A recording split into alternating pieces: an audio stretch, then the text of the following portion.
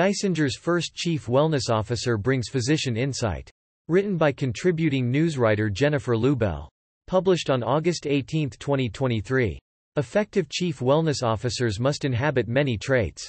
They must have compassion, empathy and patience, as well as tenacity and resilience. They should also have a keen understanding of the healthcare system, according to Susan Parisi, MD. Such a job too often has no roadmap. Chief wellness officers frequently have to build the road as they go, noted Dr. Parisi, an OB/GYN. Having that first-hand knowledge of the challenges that clinicians face is really paramount, she said. As the first chief wellness officer of the Geisinger health system in Pennsylvania, Dr. Parisi applies her own personal experiences as a physician to drive changes for her fellow doctors.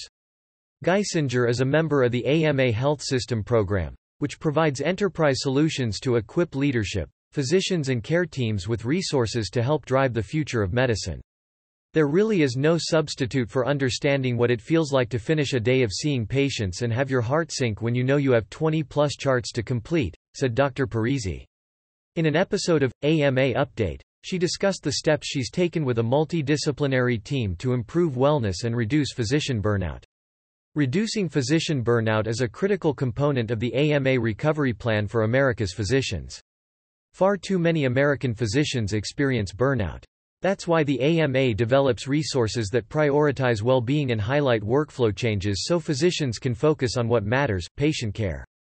The right role at the right time.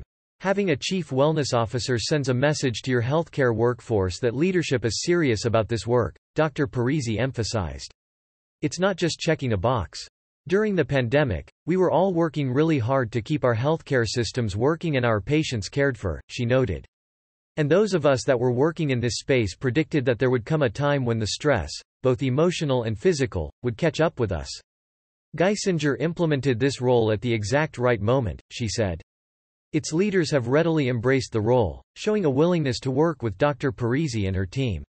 I feel very much supported in the work and throughout the system. Getting a pulse on daily life. Dr. Parisi's first task was to get a grasp of the scope of needs at Geisinger and get a baseline pulse on what its physicians, nurses, staff and learners were facing in their day-to-day work.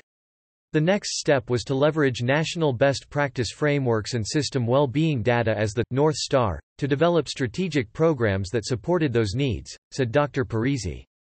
Many well-being programs just on physicians and non-physician providers. Geisinger expanded the role to encompass all healthcare workers, which was not surprising after seeing the impact of the pandemic and the impact it had on all the sectors of the healthcare workforce, she said.